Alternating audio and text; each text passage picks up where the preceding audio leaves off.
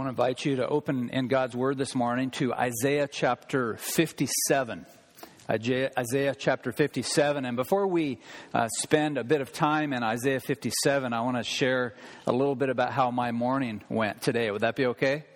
So I wake up very early, as I do typically, and I had a thought. One of the first thoughts that ran through my mind is I visualized the muffin table. Yeah. As I said to myself, first, you have to understand, my weakness is donuts and muffins. Yeah. Whoa.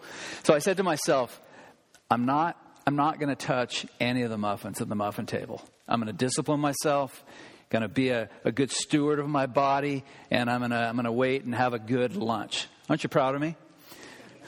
Yeah, okay, good. Two of you. Yeah, thanks. And so I got to Veritas this morning, and I walked up to the podium. Yeah, where's he at? Nate, where are you at? How come I don't see? There he is. And I walk up to the podium, and there's a little note, and it's not man writing, it's woman writing. You know how you can tell? Yeah, it's not man writing. So I know it's not from Nate, and it says, Dave, Nate thought of you this morning with a smiley face. And underneath a napkin is this massive Bismarck. And so I was going to do an object lesson and bring it to you and show it to you this morning, but it disappeared. So thanks, Nate. I appreciate that. All discipline went out the window. Well, we worship a majestic and a great God, do we not? Yet churches all across the land and Christ followers who fill those churches are slowly moving away from a biblical view of God. A.W. Tozer wrote about this problem over 50 years ago in his classic little book, The Knowledge of the Holy. Here's what Tozer said. He said, the Christian conception of God, current in these middle years of the 20th century, is so decadent as to be utterly beneath the dignity of the Most High God and actually to constitute for professed believers something amounting to a moral calamity. That's 50 years ago. Now come to the present day.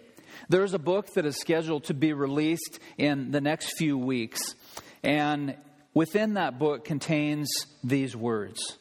The author says, but it is my conviction that what has been lost is a robust, fully orbed view of the biblical God. A God who is wonderfully Trinitarian and who alone can act to be free the church from its self-imposed cultural captivity.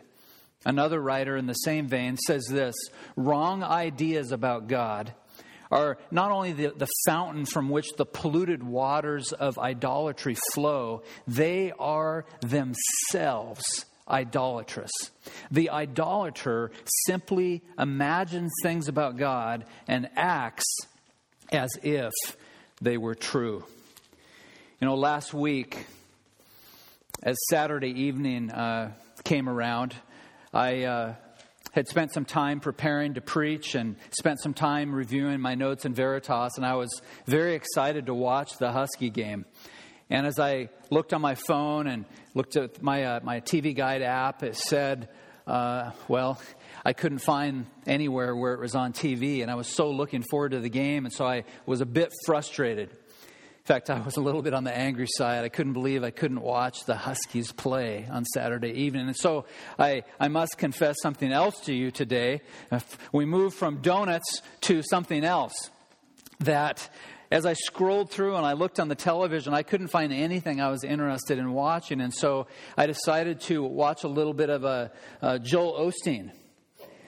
And I must confess that I have never made it through a complete sermon. And there are reasons for that. And on this particular occasion, I made it about 2 minutes when Joel Osteen said that God would never condemn anyone. That's when I shut it off. And I thought to myself, where is Romans chapter 6, verse 23 that says, the wages of sin is death?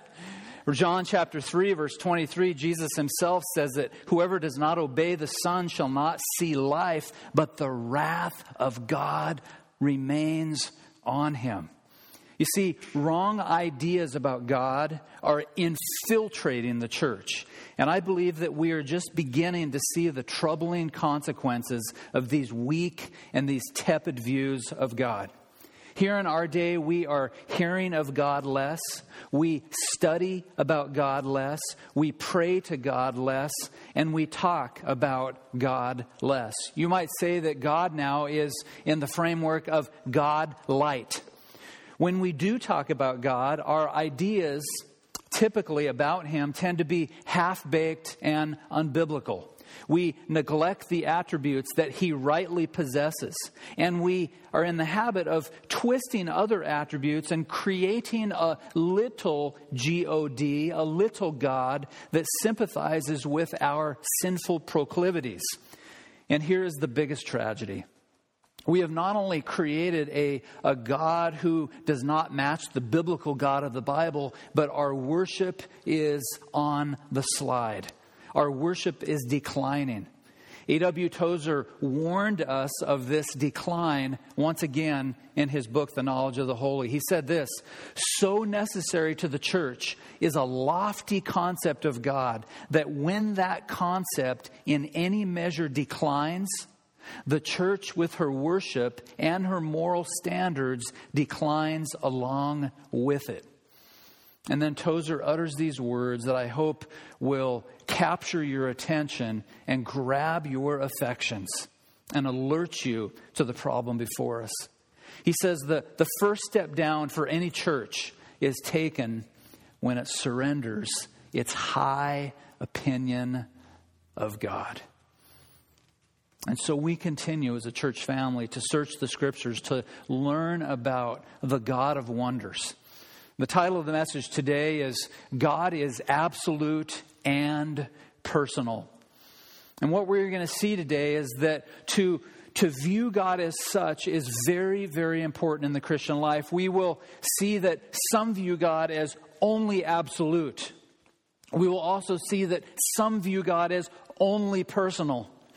And it's imperative that we recognize that God is absolute and personal. Whenever we minimize one or maximize the other, we have an unbalanced and, dare I say, an unbiblical portrait of God. And so I want to begin at the beginning by looking at the absolute God. I want to gaze for a few moments at the absolute God and point out three very specific qualities that God possesses. The first is this: the absolute God is utterly transcendent.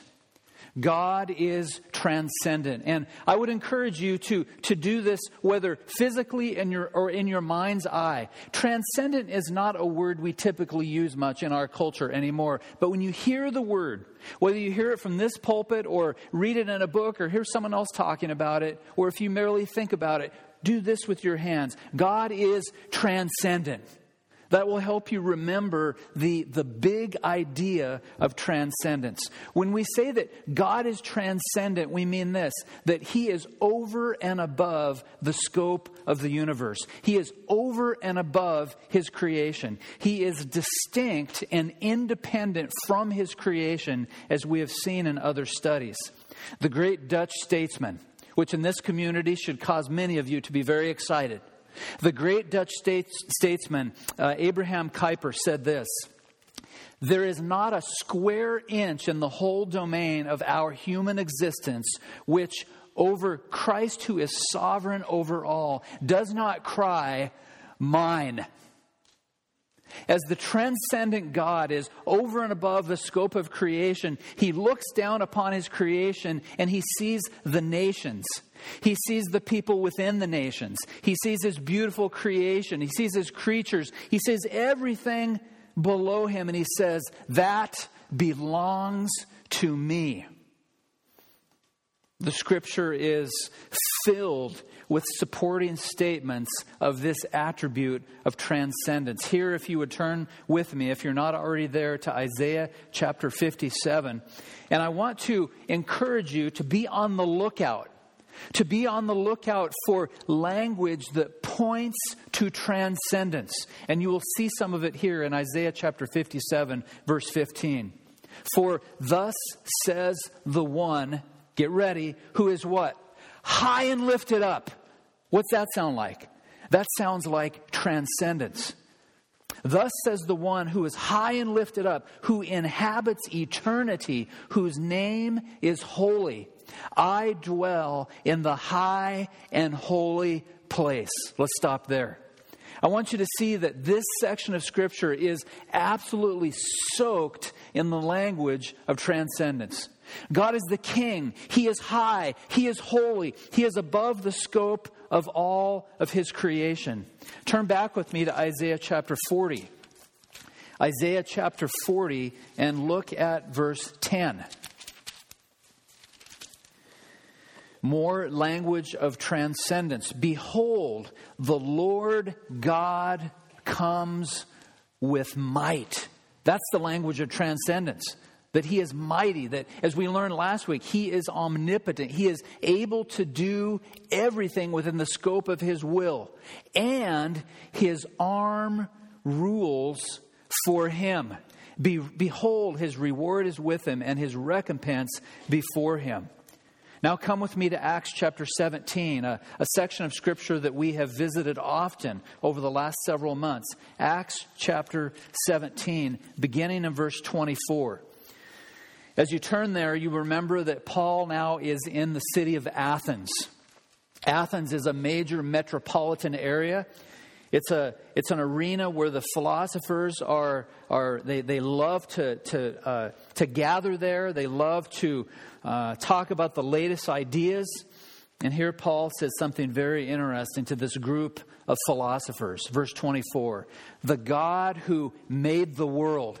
And we don't even have to continue at that point. And we recognize there's the language of transcendence. He is the God who made the world and everything in it, being the Lord of heaven and earth, does not live in temples made by man, nor is He served by human hands as though He needed anything, since He gives to all mankind life and breath and everything.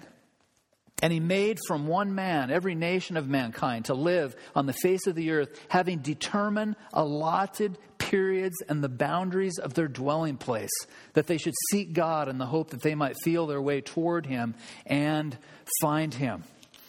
Look over with me at verse 30.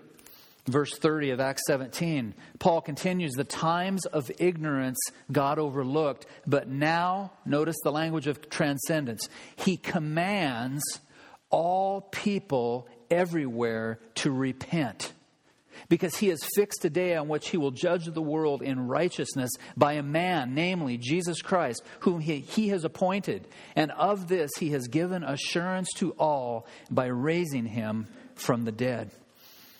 In Psalm chapter 113, we read this, the Lord is high above all the nations, and His glory is above the heavens. Who is like the Lord our God, who is seated on high? So in your time, in your daily time when you read the Word of God, and I trust you are doing just that, you will run across these passages where you will recognize the language of transcendence. Genesis 14 calls God the Most High. He is the possessor of heaven and earth. Our great God, who is absolute, is the God who is utterly transcendent. There's a second quality I want you to see, and that is that the absolute God is preeminent. He is preeminent. The word preeminent means above people. It means to be above all others, to excel all others. It means to be prominent. It means the surpassing one. Jonathan Edwards recognized this qualification, this attribute of preeminence, and he wrote this, Christ is the creator and the possessor of heaven and earth. He is the sovereign Lord of all. He rules over the whole universe and does whatsoever pleases Him. His knowledge is without bound. His wisdom is perfect, and which none can circumvent. His power is infinite, and none can resist him. His riches are immense and inexhaustible. His majesty is infinitely awful. When I say awful, I mean awesome. His majesty is awesome. And once again, as we discover the absolute God, who is the God of preeminence, we search the Scriptures to find a whole array of evidence for this. Isaiah 40 puts it like this: "To whom then will you compare me, that I should be like him, says the Holy One? Lift up your eyes, and on high see who created these. He who brings out their host by number, calling them all by name, by the greatness of his might, and because he is strong in power." Notice, transcendence. It's dripping throughout this passage. He says, not one is missing. "Have you not heard? The Lord is the everlasting God, the creator of the ends of the earth. He does not grow faint or grow weary. His understanding is unsearchable." This is the God who is described in Scripture as preeminent. In Isaiah 44, we read this: "I am the first and the last. Besides me, there is no God. Who is like me? Let him proclaim it. Let him declare it and set it before me. Since I appointed," and by the way, there's more language of transcendence, "I appointed an ancient people. Let them declare what is to come and what will happen. Fear not, nor be afraid. Have I not told you from old and declared it? Are you not my witnesses? Is there a God besides me? There is no rock I know not of any." Now would you turn with me to the book of Colossians in the New Testament? To the book of Colossians. And I want you to see now in stark relief the language of preeminence. In Colossians chapter 1, verse 18, a verse that is a massively Christocentric passage that discusses how Jesus Christ is the one who created the cosmos. Jesus Christ is the one who sustains all things. And why did he do it? He did it for the praise of his glory. Look now at verse 18. "And he," that is Jesus Christ, "is the head of the body, the church. He is the beginning, the firstborn from the dead, that in everything he might be" what? Preeminent. He might be preeminent. And so we see that the absolute God is not only utterly transcendent, he is the preeminent one, but there's a third quality I want you to see, namely, God, the God who is absolute, has supreme authority. He has supreme authority. That is to say, nothing rivals the supreme authority of our God. No nation, no nation's ruler, Vladimir Putin can't hold a candle to the sovereign God. There is not a leader in the civilized world who holds a candle to the sovereign God. God's authority is supreme above all things and all peoples. A.W. Pink put it like this. He said, "Because God is God," that's always a good way to begin a quote, is it not? "Because God is God, he does as he pleases, only as he pleases, always as he pleases. His great concern is the accomplishment of his own pleasure and the promotion of his own glory, that he is the supreme being and therefore the sovereign of the universe." In the book of Job, we learn much about the sovereignty of God, about the absolute authority of this great king. In Job chapter 41, we read that no one is so fierce that he dares stir him up. "Who then is he who can stand before me?" Who is it who can stand before the living God? In Job 37, we read, "From its chamber comes the whirlwind, and cold from the scattering winds. By the breath of God, ice is given." Can you picture that? By the breath of God, ice is given, and the broad waters are frozen fast. He loads the thick cloud with moisture. The clouds scatter his lightning. They turn around and around by his guidance to accomplish all that he commands them on the face of the habitable world. Whether for correction or for land or for love, he causes it to happen. Hear this, O Jacob. Stop and consider the wondrous works of God. And here in really one sentence, we see the transcendence, the preeminence, and the absolute authority of God surface. Now, as we consider the absolute nature of God, I want to take a few minutes and grapple with this reality. I want to grapple with the implications of what it means to come before and worship this absolute God. And I hope you will stand with me this morning and you will see that the implications of this absolute God are rather astounding. Notice a few things. One, this absolute God holds all things together. The one who is absolute holds all things together. One moment ago, we read Colossians 1, verse 18, that said that Jesus is the preeminent one. Just above verse 18, here's what we read. For by him, and him, as we've seen in other studies, points to Jesus Christ. It does not point to the Father. It does not point to the Spirit. It points to Jesus Christ. For by him, all things were created in heaven and on earth, visible and invisible, whether thrones or dominions or rulers or authorities, all things were created through him and for him, and he is before all things. And notice, in him, once again, Jesus, in Jesus, all things hold together. The second implication I would have you to see of this absolute God is that he is sovereign. He is sovereign. And we have seen this as we have discovered the authority of God. But I can't help but take you to Daniel chapter 4 and remind you of this king, King Nebuchadnezzar, a king who was very stuck on himself. He was a man who was filled with pride. He was a man who was filled with arrogance. And we know this from Isaiah chapter 66, that God will not look upon a man who refuses to be humble, who refuses to be contrite, and refuses to tremble at his word. James 4 puts it this way, that God resists the proud. Men, listen carefully, and this applies to women as well, but I want to address the men. Men, recognize that if you are filled with pride, if it is me, instead of thee, if you are filled with pride, God's promise to you is that he will oppose you to your face. He will oppose you to your face. Notice what happens to King Nebuchadnezzar. This man who is filled with pride and arrogance, God says, fine, I send you out to pasture. And he spent years in pasture, and you'll recall from Daniel 4, his fingernails grew long, his beard grew long. He was like a homeless man who was out on his own for years and years and years. He was a mess, a man basically who was driven to the point of insanity.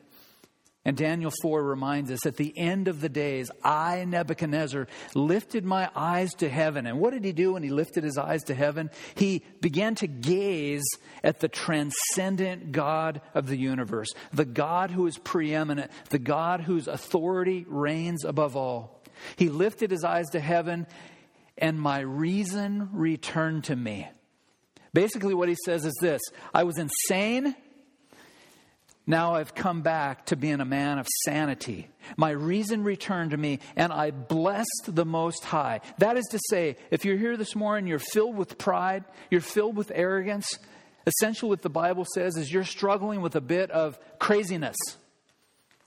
You're restless. You think you're all that and then some, and the scripture says, think again. And I would urge you, don't get to the point where God sends you out to pasture like Nebuchadnezzar. Notice here what happens. His reason returns to me. He blesses the Most High, and he praised and honored him who lives forever. For his dominion is an everlasting dominion. As I read the rest of this passage, will you listen carefully to the language of transcendence, to the language of preeminence, to the language of authority. His kingdom endures from generation to generation. All the inhabitants of the earth are counted as nothing. And he does according to his will among the host of heaven and among the inhabitants of the earth. And none can stay his hand or say to him, what have you done?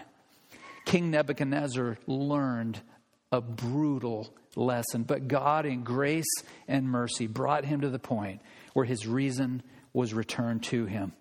I want you to see a third implication of the absolute God, and that is that he is distinct from the created order. This is a lesson that we have looked at in great detail over the last several weeks, the so-called creator-creature distinction.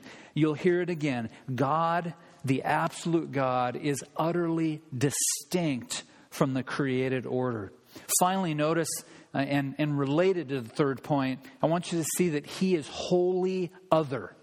He is wholly other. That is to say, God is God and I am not. That's the lesson that King Nebuchadnezzar had to learn. He came to the point where he was being worshipped as a god, and after God sent him out to pasture, he realized, God, you are God and I am not. Isaiah 46 verse 9 says, remember the former things of old. I am God, and there is no other. I am God, and there is none like me. So if you're here this morning and you bring any kind of fanciful thoughts like there are multiple gods in the cosmos, that there are more than one God, remember this. There is one God who reveals himself in three persons, Father, Son, and Spirit, co-equal from all eternity, co-equal to all eternity. Our great God is not only absolute, our God is personal. And so I want to take a moment and once again gaze at this personal God. When we speak of the personal God, there is a word that theologians have coined to help us understand it. The word is this: it's immanence. Immanence, that our great God is immanent. And as we learned about transcendent, we do this with our arms, that God is the transcendent one who is over and above the scope of the universe. When we speak of immanence, we see God coming down to wrap his loving arms around his people. He is immanent. He cares for his creatures. He is intimately involved with his creation. He, believe it or not, he delights in meeting your needs. He delights when we worship him. He delights when we serve him. And one of the great paradoxes in God's word is this: the God who, Acts 17 says, has no needs, he has absolutely no needs, he finds great delight when we praise him. He finds great delight when we serve him. He finds great delight when we go through difficult seasons of life and we choose to be humble. And we choose to trust him. I believe the most powerful example of the immanence of God is seen in the incarnation of Jesus Christ. The one who has existed from all eternity became flesh. In the beginning was the Word, and the Word was with God, and the Word was God. Now go back with me to Isaiah chapter 57, and in my mind, this is probably the greatest place to remember the dual exhaust truths, if you will, of transcendence and immanence, of the absolute God and the personal God. Verse 15, we've already seen the language of transcendence. He is high and lifted up. He inhabits eternity. His name is holy. He dwells in the high and holy place. Mark this word, and. I'm so happy for the word and. Because notice what follows. And also with him, who is of a contrite and lowly spirit, to revive the spirit of the lowly and revive the heart of the contrite. And you say, wait a minute, that sounds conditional. I thought God's love is unconditional. Think here for a moment. I am also with him, here's the condition, to the one who is contrite and has a lowly spirit. If you are filled with pride and you are anything but a man or a woman or a boy or a girl with a lowly spirit, here's the promise. I will not be with you. I will oppose you to your face, because God hates pride. God is the immanent God. Now, go back with me to Isaiah chapter 40. Isaiah chapter 40, verse 11. And once again, for statements concerning the immanence of God, these are absolutely mind-blowing statements. Look at Isaiah 40, verse 11. And I pray that the Spirit of God this morning would apply these words to your heart. Because I know some of you are here and you're going through something. You're mourning the loss of a loved one. You're mourning the loss of a relationship. You've lost your job. You're struggling in life. Hear these words about the immanence of God. Remember the one we're referring to. He is the one who is high and lifted up. He is the one who is preeminent above all things. He is the one who is authoritative over all things, the sovereign one.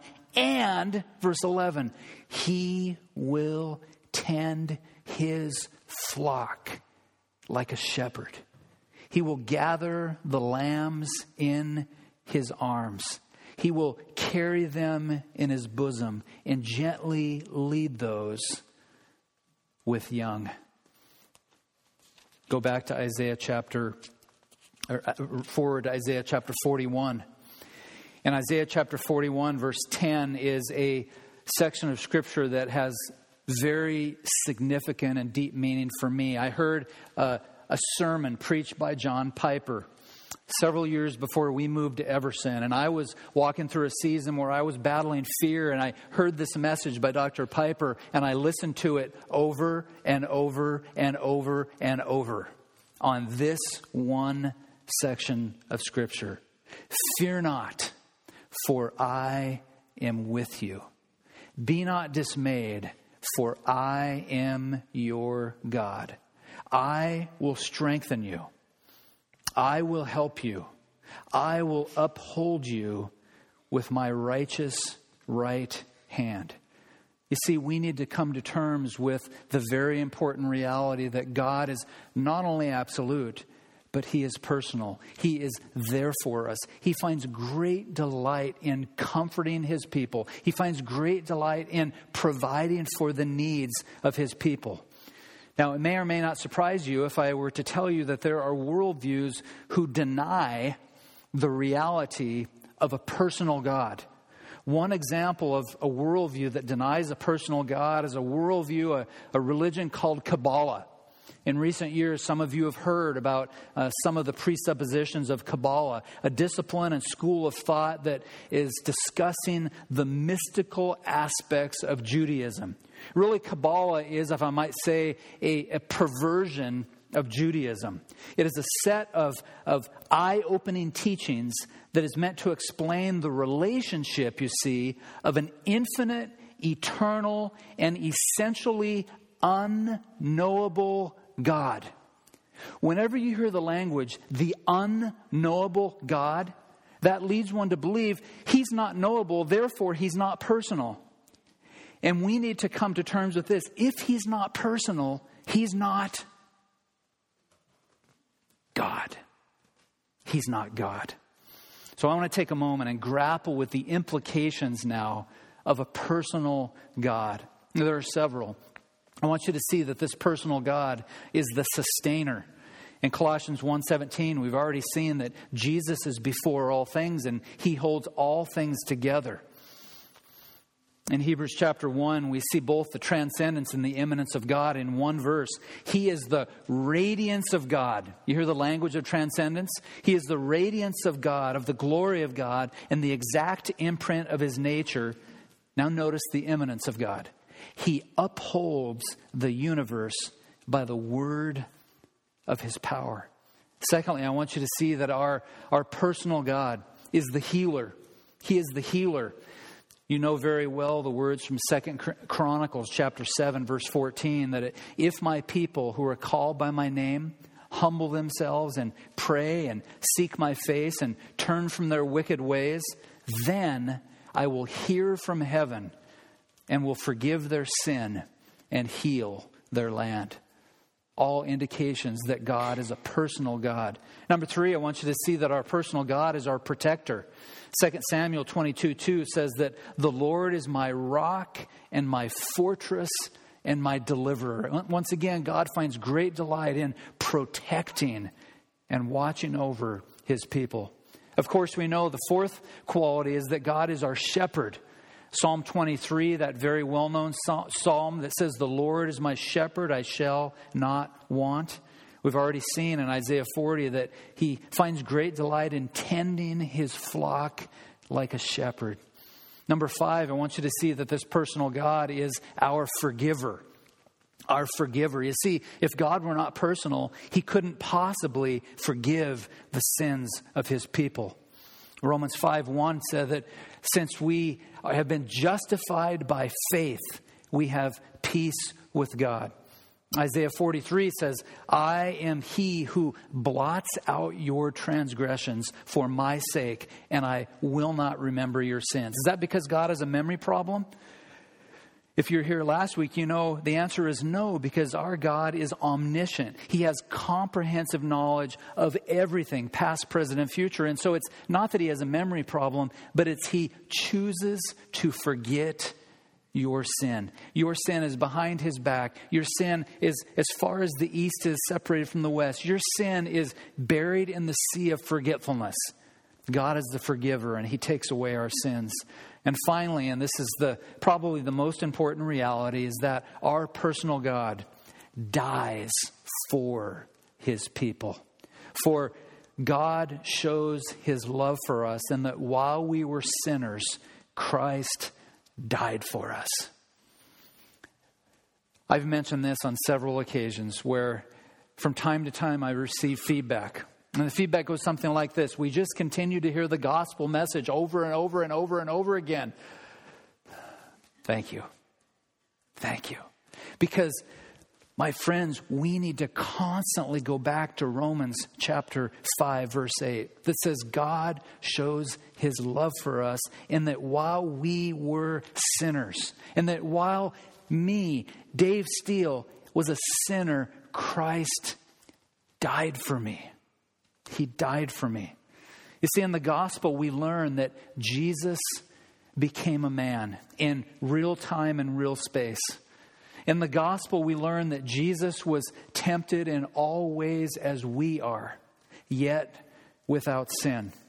In the gospel, we learn that Jesus fulfills the law of God for the glory of God. In the gospel, we learn that Jesus dies on a cross. There's the message that we should never tire of hearing, that Jesus dies on a cross to bring us back to God and to forgive us of all our sins. And all of us who have banked all our hope and future exclusively in Jesus can bank on that reality. Our sins are forgiven. If you have not yet trusted Christ, the Bible says this: you are still in your sins.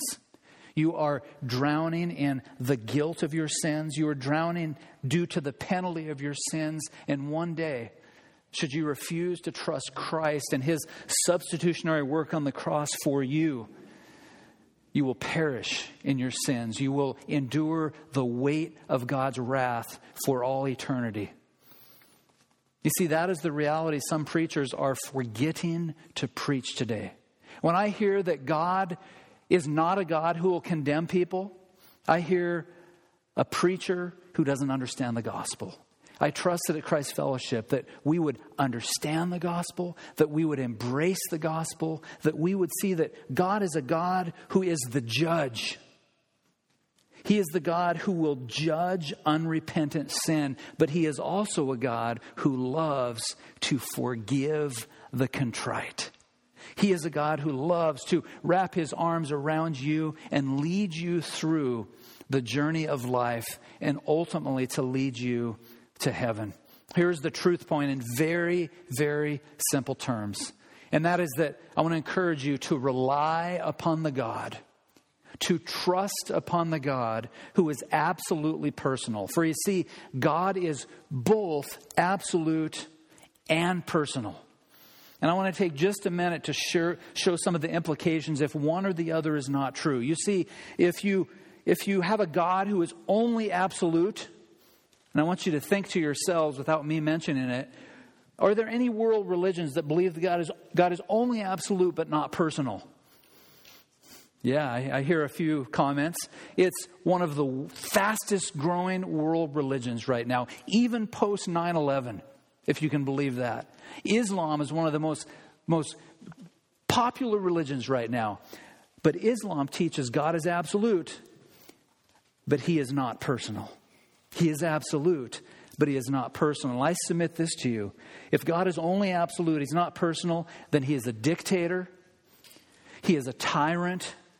He does not delight in meeting the needs of people. He is not there for the creature. He is a God who is unworthy of our worship. But the converse reality is also the case, is some world religions believe that God is personal, but he's not absolute. And I would submit this to you, if he's personal and not absolute, he is tender, but he is not triumphant. He is meek, but he is not majestic. And so you say, Pastor, which is it? Is he absolute or personal? The answer is yes.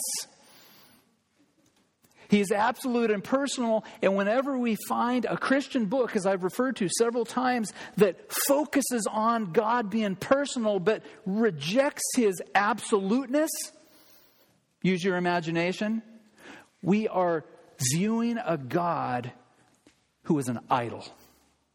That God is an idol. In the 18th century, Jonathan Edwards reminds us of the importance of maintaining both God's qualities of being absolute and personal. Here's the interesting thing.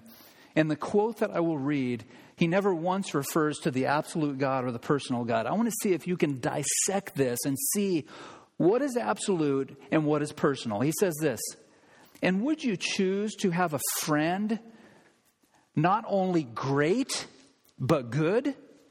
In Christ, infinite greatness and infinite goodness meet together and receive luster and glory from one another. By choosing Christ for your friend and portion, you'll obtain these two benefits. Christ will give himself to you with all these various excellencies that meet in him to your full and everlasting enjoyment. He will ever after treat you as his dear friend, and you shall ere long be where he is, and shall behold his glory and dwell with him in most free and intimate communion and enjoyment. The greatness of Jesus and the goodness of Jesus." I had a boy ask me just a few days ago. It was a great question. "Pastor, why do you like Jonathan Edwards so much?" That's the reason I like Jonathan Edwards so much, because he drives me to Jesus. It is not about Jonathan Edwards. It is about Jonathan Edwards who sends the church back to Jesus. And whenever we go back to Jesus, we're driven to the cross in humility and contrition. I want to close on a very practical and personal note this morning. And Jim, I appreciate the question. Jim was asking, "Pastor Dave, how's Calvin doing?" And I said to Jim, how about I surprise you, because I'm going to mention this in the sermon. And I got excited about it and didn't surprise Jim. And so let me surprise the rest of you. Several weeks ago, once again, I came to you and asked for prayer for my friend Mike Martin and his son, Calvin, a 14-year-old. 1 minute, Calvin was a lively 14-year-old. The next moment, he's on an operating table in Walla Walla, Washington with a brain bleed and a life-threatening brain injury. I want to show you a photograph of Calvin that was taken on October 15th. So kind of put this together. Today is the 8th of November. On the 15th of October, this is Calvin. The prognosis was a very scary prognosis, and the church prayed. His friends prayed. When I went on this particular day, I couldn't even talk to Calvin because Calvin was unconscious. I don't know about you. I don't do good with pictures like that. This is a scary picture. And I want to have you brace yourself for the next picture, because it's really good. This is a picture that was taken on November the 2nd, last Monday. And it might be a little hard for you to recognize the man standing next to him, but that's my favorite quarterback, Russell Wilson. But what's interesting about the photograph is not being impressed with Russell Wilson. It's Here's a 14-year-old young man standing on his feet without crutches, using his hands, using his feet, communicating with his mouth. And even though he has a long path of recovery, God has done absolutely miraculous things in the life of this young man. And here's the point. Calvin Martin has experienced firsthand the transcendence and the immanence of Almighty God. Please don't confuse the matter by only focusing on immanence, because there is a lot about God's immanence in the days that he spent both at Harborview and Children's Hospital. God was there for him. God was comforting him. God was protecting him. He was there for his family. The stories coming out of the hospital have been absolutely miraculous. But don't forget the transcendence of God, that God is the king. He is the master. He is the authority. He is sovereign over all things. He is sovereign over every brain injury. He's sovereign over it all. And Calvin has experienced the transcendence and the immanence of God. He understands in a deeper way today what it means to worship the absolute God and the immanent God. Oh, that each of us would experience God like this. May we experience the absolute God. May we experience the personal God. May we delight in both his transcendence and his immanence. And may we refuse to get caught in either attribute. We worship him because he's transcendent. We worship him because he is immanent. We put the two together and remember to have a balanced view of God. More important than that, a biblical view of God. May God grant strength to you, whatever you're going through now, to worship God in all his glory. And remember that he finds great delight in being there for the flock. That's his people. Let's pray. Father, thank you for the way that you're teaching us about these great realities concerning your character. God, I pray that we would keep these attributes in tension, that we would not emphasize one over the other, that we would not minimize or maximize either one, that we would hold these in tension and remember that you are the God of transcendence, that you are the God of immanence. Thank you, God, for the great love that you have demonstrated to us as your people. Thank you, Jesus, for the supreme sacrifice, the loving sacrifice that you made when you died on Calvary's cross. And thank you, Holy Spirit, that you have applied the work of Jesus to all of God's elect. Help us now to trust you more, to love you more, to have a passion to serve you, that the gospel would be at the very center of our lives. And God, I pray for anyone this morning who is exploring the claims of the gospel. I pray that you would reveal yourself in all your glory as the word of God is proclaimed, as the word of God is read, as is digested. May you do a mighty work of grace in many hearts today. We trust you, we magnify you, we worship you on this day. In Jesus' name we pray. Amen.